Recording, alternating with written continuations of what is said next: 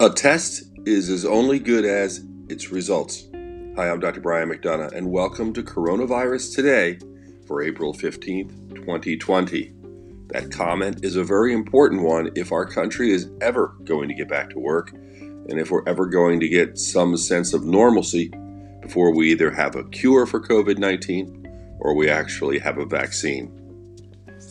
Here we are today with the following numbers. We're approaching 2 million cases in the world. There's 1,988,143 confirmed cases. There are 609,516 cases in the United States. Across the globe, there are 127,590 deaths. In the United States, we're getting close to 25,000. We have 24,429. These numbers are just, when you really think about it, it's amazing. As far as total tested, it's a new thing that Johns Hopkins is having us look at, and it's kind of shows really how poorly we're doing as far as testing the general population in the United States.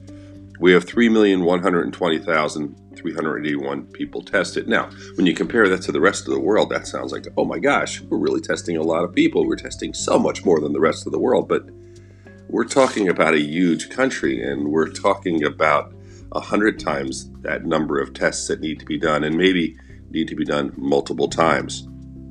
So where are we with tests? That's a very important question that's been coming up, especially as governors and politicians all start to talk about opening things up. I have made no qualms at saying that I'm way too worried about opening up too early, because the downside of opening up too early is obvious. First of all, for the nation's psyche, as tough as it is to be doing social distancing and to be staying at home, if you do this and then have to do it again and again, thinking that you're going to be free of it, you can just imagine what that's going to do to people. Secondly, I'm very concerned that if you do it early, you have to look at what's the difference. Like, what is different about us now than 10 weeks ago? The only thing that's different is we think more people have been exposed. We know those who have been hospitalized and tested. We know that 3 million people have been tested. We know we have some information about them, but we don't have information about the rest of the world, the rest of the United States. So the reason why testing is so important is we have to get a sense. Are there 50% of people out there who've been exposed and have antibodies? Well, if that's the case, that's really good news, because that means 50% of people, at least theoretically, aren't going to get hit by COVID-19 again, and if they do, they usually have some sort of protection. But if it's only 10%, that means 90% of us could go out there and we're going to get hit with it, and we're going to be watching this whole scenario play out again. That's why it's important.